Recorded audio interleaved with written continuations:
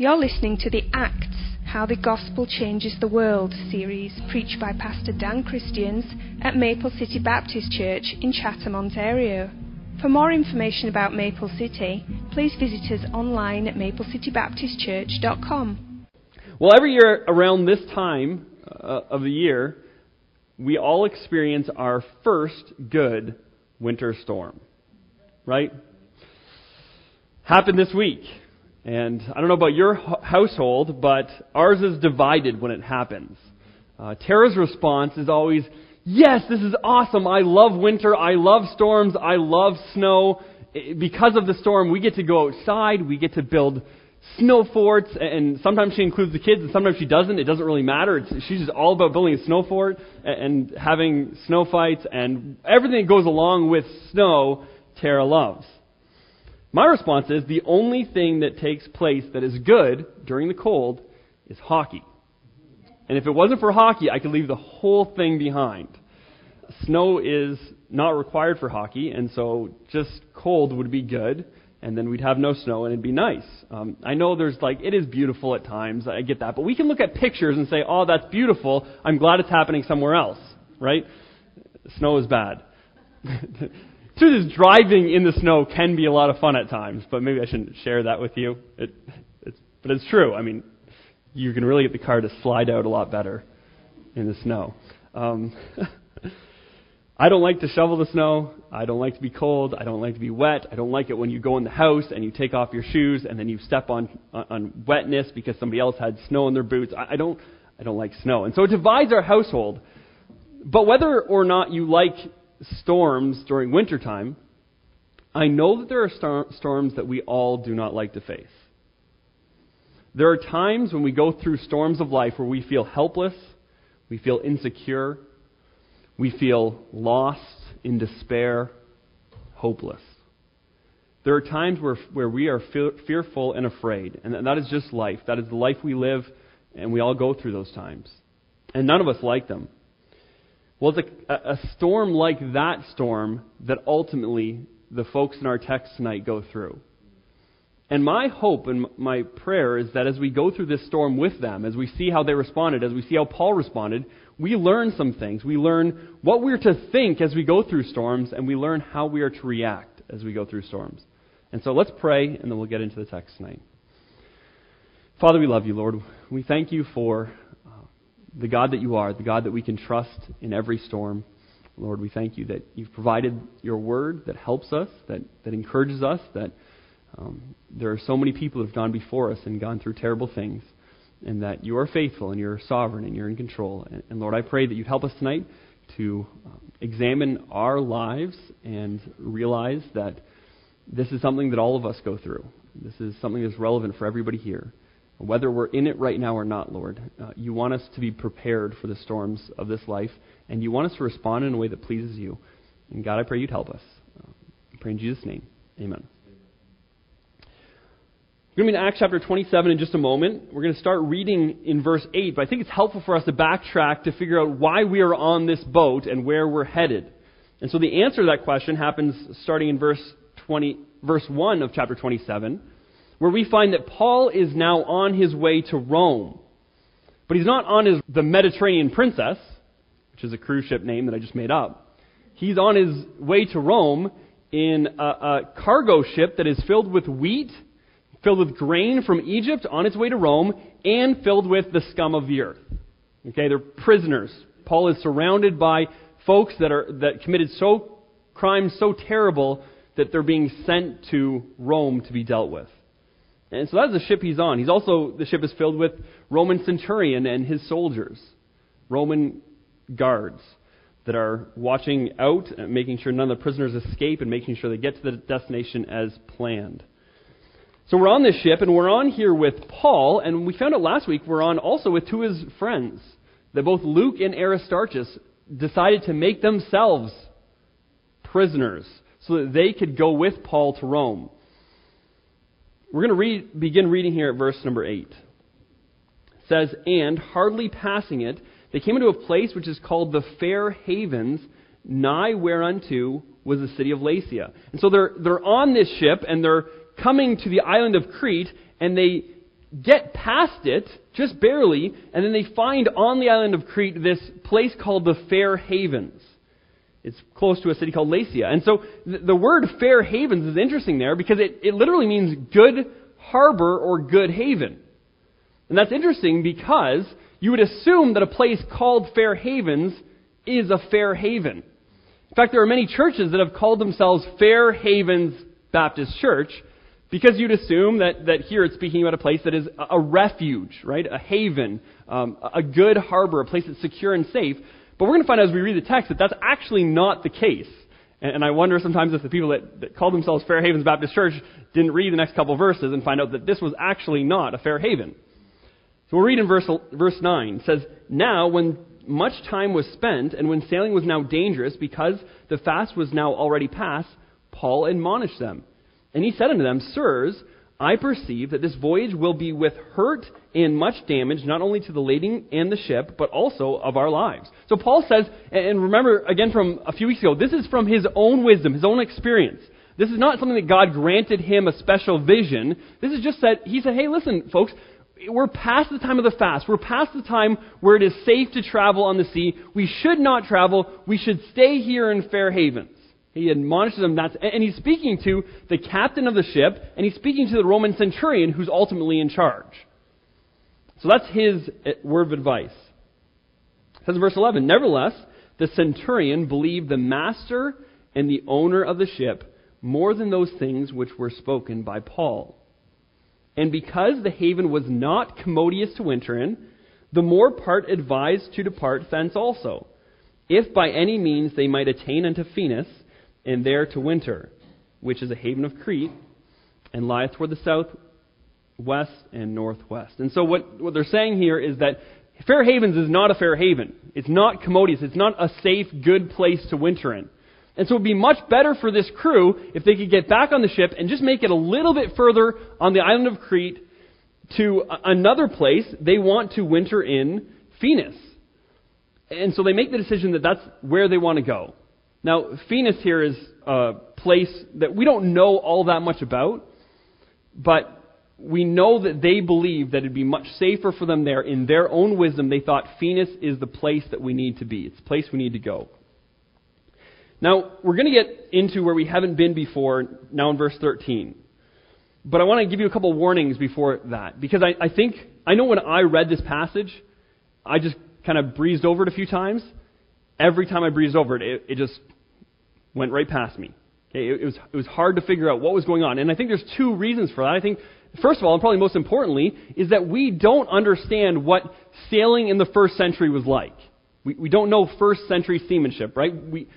So when they say, well, they did this, and then they did this, and then this happened, and we're like, what are you talking about? None of that makes any sense to us, right? The second thing is that there is some language that is used here, and it's older English, and it's hard for us to grasp onto what exactly it's saying. And so what I want to do is walk through exactly what this is. I want you to picture this, okay? God gave us His perfect word. He didn't give us a perfect motion picture.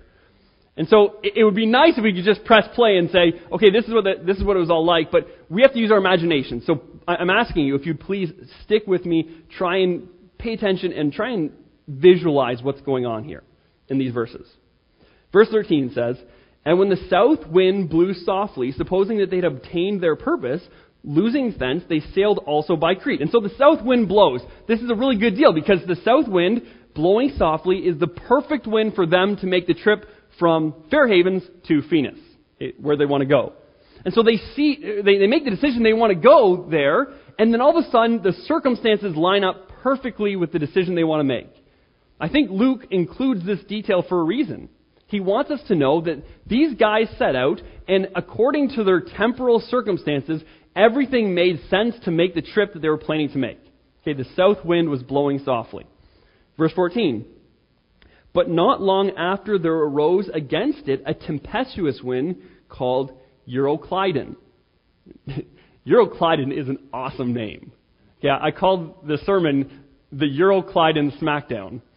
And I did it because Euroclydon is really cool. Now, the word Euroclydon doesn't actually mean anything that interesting. It just means northeasterner. Okay? Northeasterner Smackdown doesn't sound very exciting, but Euroclydon Smackdown does. And then you might know that SmackDown is a term that's used often by men who called himself The Rock in wrestling. I don't like wrestling. Hate it. At least the WWF kind or E kind or whatever they call it now.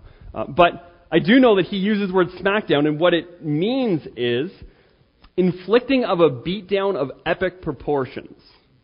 And so what we're going to see here is this northeastern wind on this ship commits a beatdown of epic proportions. And that's what the next few verses are going to lay out for us. Verse 15. And when the ship was caught and could not bear up into the wind, we let her drive. So the ship is on course one way, right? They're traveling west toward Phoenix. But this northeastern wind is so great and so terrible and so strong that they can no longer head toward the direction they want to. They just have to let the ship drive wherever it wants to go. They basically throw their hands in the air and say, okay, there's nothing we can do. It's going where it wants to go. We're no longer in control. Verse 16. And running under a certain island, which is called Clauda, we had much work to come by the boat.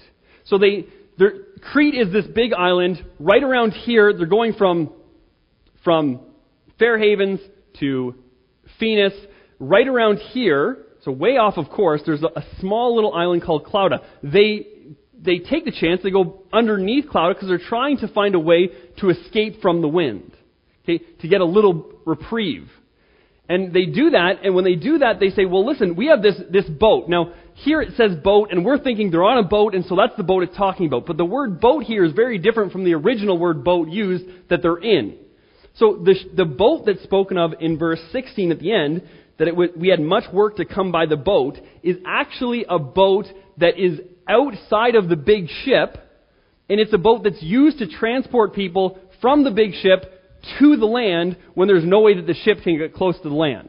So what they're trying to do is they're trying to secure that boat. They're trying to get that boat secure on the ship so it's not going to get destroyed, it's not going to fall off. That's what they're thinking about right now. Listen, this small ship, this small boat is going to be destroyed, and so let's get it secured.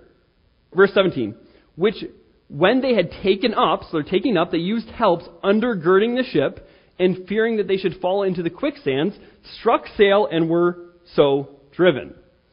And again, this is like, okay, what's going on here? What did they do? Well, the first thing they do is they undergird the ship. They secured this ship. They secured everything they could secure on the ship. And then they realize that while they're doing all this, and while they're thinking they're getting this little reprieve going underneath Clauda, that they're about to run into what they call here quicksands. Okay, and this is a big deal. When you're sailing in the Mediterranean, this is a real problem for many, many ships, even today. The quicksands they're referring to are kind of like large sand dunes in the sea. And they have to be very careful because if they run into the sand dunes, these quicksands they're called here, then they're going to bottom out, they're going to hit it, they're going to destroy the ship, damage the ship, or they're going to topple over, or something terrible is going to happen. They're going to get stuck. I mean, it's going to be really bad if they hit these things. And so they're in the middle of trying to get a reprieve from this wind, and then they have to secure the ship, but as soon as they're securing the ship, they realize, oh no, we're about to run into these quicksands, and so it says they struck sail. And striking sail, it's really hard to figure out exactly what's saying there. Either they set the sail up, or they put the anchors down. So either they put the sail up so that they were trying to stop it, because the word sail is actually referring to their gear. And so either they used their gear to try and anchor the ship where it was, or they used it to try and change where the sail was going so they'd go a different direction. But either way, they're trying to avoid these quicksands. Verse 18, and we being exceedingly tossed with a tempest, the next day they lightened the ship. And Luke is giving us all this detail, and we don't have to understand every point, but get the picture he's drawing for us. We do one thing, it gets destroyed, and then we're facing another problem, and then another problem, and we don't know what to do. And then all of a sudden, what's going on here is we're just facing this exceedingly great storm. So much so that here they begin to take some of the cargo and dump the cargo off the side. Okay, it has to get really serious. Like, you have to be starting to be very fearful to start unloading the cargo. But then in verse 19 it says, and the third day we cast out with our own hands the tackling of the ship. So they're not only unloading the cargo, they said they brought, now they're unloading all of the gear that they use to run the ship. Now, this is very expensive gear. This is not something that you'd want to just get rid of. But they're doing it because they think this is the only chance they have. Verse 20, and when neither the sun nor the stars in many days appeared, and no small tempest lay upon us, and that's his way of saying, it's a terrible storm. No small storm lay upon us. All hope that we should be saved was then taken away. All hope was lost. 276 men on this ship. 275 of them believe that this is the day that they die. All hope that we would be saved. Remember who's writing this? It's Luke. And Luke says, all hope that he believes that there's no hope. He believes that he is going to die today. All of these men think that this is the day they step into eternity. This is it. Like, this was not just like a little storm, like the boat was rocking a little bit, like, oh no, this might turn out bad sometime. This was like, it's done, guys. There's nothing else we do. We've got rid of everything. We've tried everything we can. We are going to die for sure. 275 of 276 people respond this way in this circumstances. And the point is, that's how people will respond. That's how they should respond in a circumstance like this. Okay, that is to be expected. But look at how Paul responds. Verse 21. But after long abstinence, Paul stood forth in the midst of them and said, Sirs, you should have hearkened unto me, and have not loosed from Crete, and to have gained this harm and loss. Paul's response isn't one of fear. It is one of pointing the finger and saying, told you so. Right? You should have listened to me. We were going to Guatemala. I remember there was one point in the airport where Tara mentioned something about, hey, you should probably not put your passport in your pocket. And I always put it in my briefcase, my laptop case. But I think it was just like really quickly we were going through and we we're going to need it again in a second, so I just put it in my pocket. So she had mentioned that and thought, yeah, okay, whatever. I know what I'm doing. Well, lo and behold, I go to check out where my passport is on Friday. And it's been 4 days since we took the bus to El Morro. Couldn't find my passport. Do you know what I had done? I put it in my pocket, like Tara told me not to do, and it had fallen out. It's a normal thing that would happen, right? And I remember when I told Tara, she had this thought, is there any chance it was in your pocket? No, I wouldn't have done that. I would have put it in my briefcase like I always do. And I was wrong, and she was right, and there was that I told you so moment. Well, this is what happens here, right? Paul looks at them and says, listen, you should have listened to me. I told you that this was going to happen. I told you we're going to suffer harm and loss if we took this journey. But God is not just giving Paul like a victory, like, hey, Paul, now you can gloat. You're the king. You're the winner. You know what you're doing. Everybody else is dumb. It's not about Paul's pride. God is using this situation where people follow their own wisdom. They get into a situation where there is no earthly hope left. And then the man of God can stand up and say, listen, I want to let you know that I told you so in the first place. In other words, you should have listened to me before. And so God is using it to build Paul's credibility with them so that when he tells them what he's about to tell them, they're ready to listen. They should have been ready to listen in the first place. Now they're really ready. And God used all of this to get them to this point. Verse 22. And now I exhort you to be of good cheer. That is completely against everything that they thought they should do at this point. What do you do when you're hopeless in despair thinking you're going to die any minute? You don't be of good cheer. Right? That's the last thing that you do. And that's what Paul tells them that they ought to do. It says, be of good cheer, for there shall be no loss of any man's life among you, but of the ship.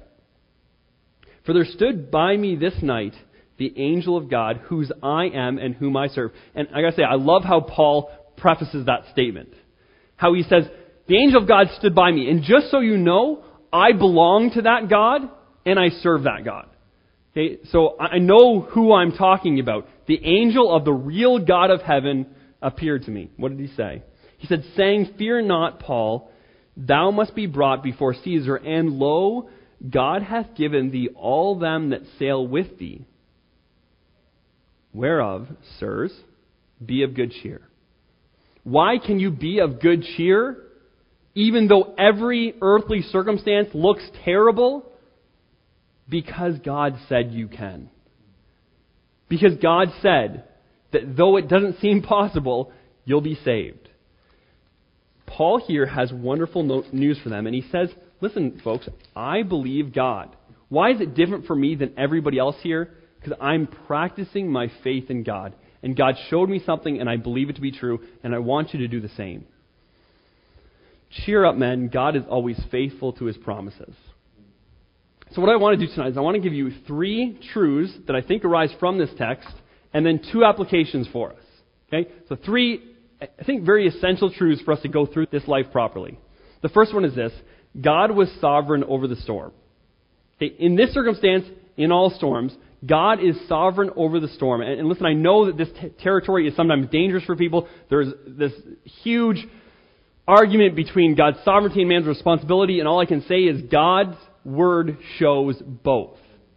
But we very clearly see here that God was sovereign over this storm. And I don't just mean that God was like, okay, now that there's a storm, I can step in and alter it a little bit, or change it, or even stop it. Yeah, I think we sometimes think about God being in control of the weather, and it's like, okay, yeah, I remember the story where they were on the Sea of Galilee, and Jesus rebuked the wind and the waves, they just stopped. And so, yes, while the storm is going on, Jesus, if He wants to, can stop the storm. That's not what I mean. I mean, God brought the storm. The storm was there because God wanted it to be there. Consider these verses. Isaiah 45:5 says, I am the Lord, and there is none else. This is verse 5. There is no God beside me. I girded thee, thou hast not known me. That they may know from the rising of the sun and from the west that there is none beside me. I am the Lord, and there is none else. I form the light. I create darkness. I make peace and create evil. I, the Lord, do all these things. Now, unless you believe that God is the author of sin, you know that when it says, I create evil, He's not saying, I make people do evil things. The evil there is just trouble. I make peace, and I make trouble. Hard circumstances, storms. That is God. He's in control of those things. God is constantly controlling the weather in Scripture. In Genesis chapter 6, He destroys it by a flood. In Exodus chapter 9, He sends hail and fire from heaven. Joshua 10, there's hail on the Amorites.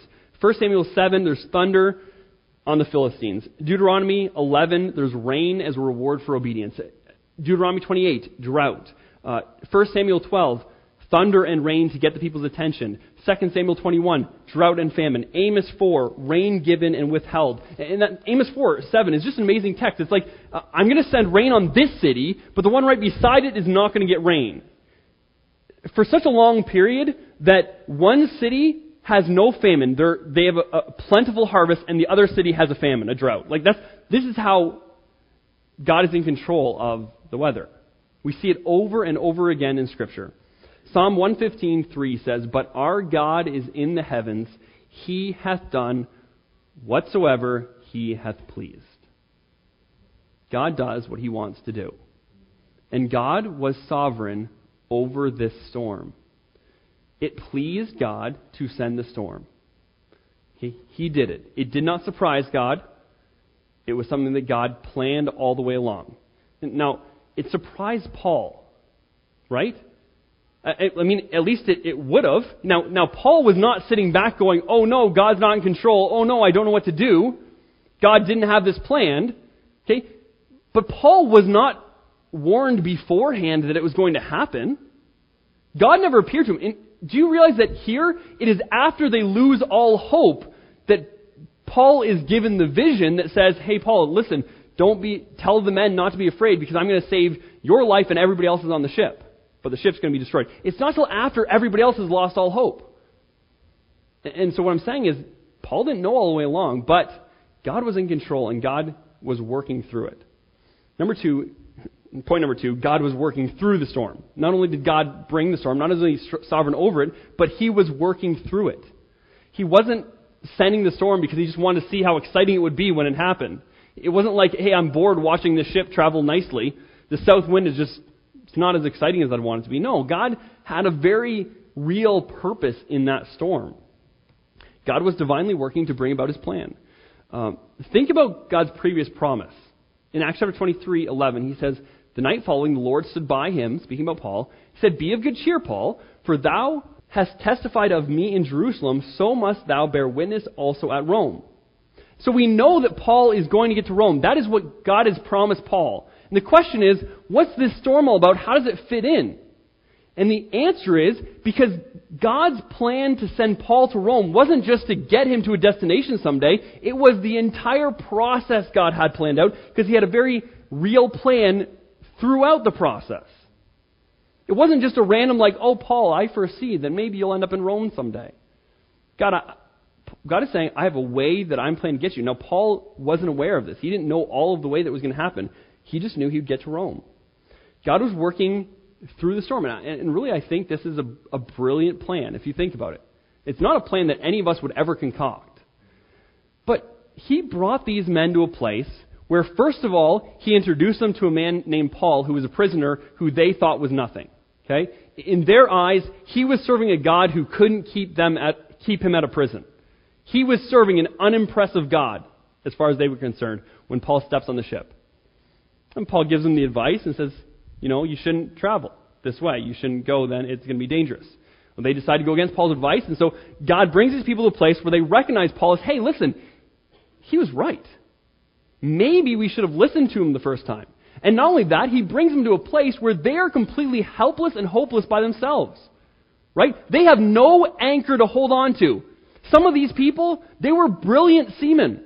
They had spent hours and days and months on the sea, and all of them despaired for their lives because they realized that their talents and abilities when it came to controlling the ship were out the window. There was nothing they could hold on to. All hope was lost. God brought them to this place so that Paul could then stand up in front of them all and say, listen, the God that you thought was weak, that you thought was unimpressive when you first met me, is the God who is going to save us in this storm. He's promised all of you will be saved. The ship will get destroyed. You will all be saved. And listen, we're only halfway through the story. As we see the story progress more and more and more, we'll see more opportunities where Paul gets to present the greatness of his God and the salvation that comes only through God. And by the end of this, many of these prisoners and many of the centurions, the Roman soldiers, many of these people on the ship presumably get saved. They trust Christ. Why? Because God had a plan all the way along that though it meant a lot of difficulty for them, it meant their good in the end. It meant that He would be glorified. It meant that they would see God's salvation in a way that they wouldn't have seen otherwise. They wouldn't have listened to Paul if it wasn't for the storm. And so God was working through the storm. One final thought before we move on to the next point. You realize that God was working through their poor decisions? You realize that they were the ones that decided that they would get on the ship there? That it was their bad calls that led to this? And yet God all along knew that. And what I'm saying is, it doesn't matter where you're at and what decisions have led you to where you are now. God can work through your circumstance and your situation to bring you where you're supposed to be. Number one, God is sovereign. Number two, God is working through the storm. And number three, mankind is on a need-to-know basis. We're on a very much a need-to-know basis. God only tells us what He wants us, what we need to know. I've been amazed over the past week or so, just looking at Scripture and seeing how the Holy Spirit's been leading the different people teaching in this church. We just happened to be coming to 1 Peter on Wednesday night, and as you probably know, 1 Peter is all about Christian suffering. And so there's a lesson on what it means to suffer like a Christian, and Peter telling them. And remember, Peter doesn't give them all the answers as to why they're suffering. He tells them how they're supposed to act amidst their suffering. And then last night at College and Career Activity, Justin Egan gave his first lesson. And he did a great job, and he was speaking about there's a situation in Luke chapter 13 where there are people that come to Jesus and they ask him why this suffering is happening, and his response is, this is what you need to do. And it's just a strange response. He doesn't say this is why it happened. He says, it doesn't matter. It happened. This is what's relevant for you in this. In other words, he's not trying to answer all of the questions why, or how, or when. He is concerned with telling us what we need to know. And then Pastor's sermon this morning about David. David is told he's going to be king. Now at that point, he might expect that that's just going to mean he's going to defeat Goliath, and then he's going to maybe be in charge of an army for a while and win some other victories, which does happen. When he's trying to be killed over and over and over again, and he's hiding for years and years and years, and he's even getting to the point where he goes to the Philistines, you kind of might wonder if you're David, God, what are you talking about? God didn't tell him all those things. He didn't say, David, you're going to be king, prepare for A, B, C, D, and E, and F, because all these things are going to happen in your life. God said, this is what you need to know. And that's it. And that's the same thing he does for us. The Word is not designed to answer every question you have. It's really not. You're going to have so many questions when you come to the Bible, and you're going to leave, and you're going to go, I still don't know. I don't get this circumstance. I don't get this storm. God, I don't know what you're doing in my life right now. You can be frustrated. You can quit. Or you can say, listen, I don't understand, but I trust. Don't understand, but I know you've given me everything I need. And that was true here. Even Paul didn't know. I mean, if anybody should have known, it was Paul, right? God was going to tell somebody, and he didn't. Not until long after the storm had hit, and they were at the point of despair. So mankind is on a need-to-know basis. Why am I sick? Why did I lose my job? Why did I lose my friend or my family member? Why me? Why now? When are you going to act? God, what are you doing? We all face those questions. And God says, follow me. Those are the three things you must know. Here are the 2 points of application. We'll go through these quickly. These three truths, they're vitally important. Listen, I wish you'd really get them. God is sovereign. He's in control. He's doing something in your storm. You only know what you need to know. Those things are essential for our lives. But when you leave here, what do you say? Okay, this is what I do then. What do I do about that? Well, I got two things for you. The first thing is this. Number one, we should praise God. We should praise God because He's sovereign over the storm. Because He's a big God. Because He's powerful. Because He's in control. Because He's worthy of our praise. He is awesome. And nothing happens outside of His vision. He is working all the time. And so we can praise God for what He's doing in our lives, even when what He's doing in our lives doesn't seem to be a good thing for us at the time.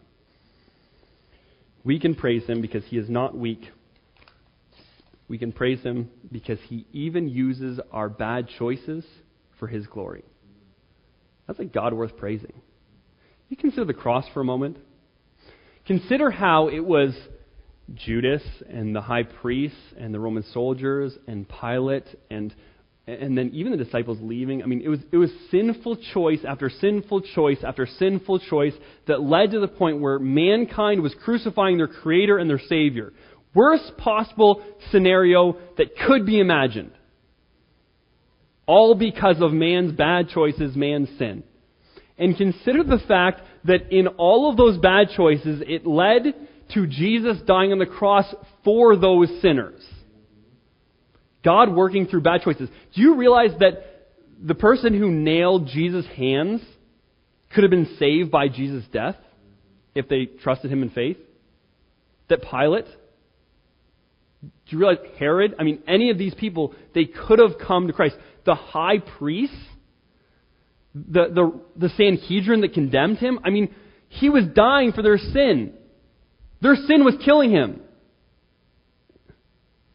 God, He's an amazing God. He's worth praising.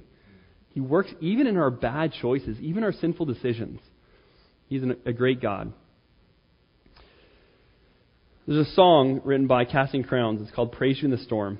And it's a great song. It says in the first verse, I was sure by now, God, you would have reached down and wiped our tears away, stepped in and saved the day.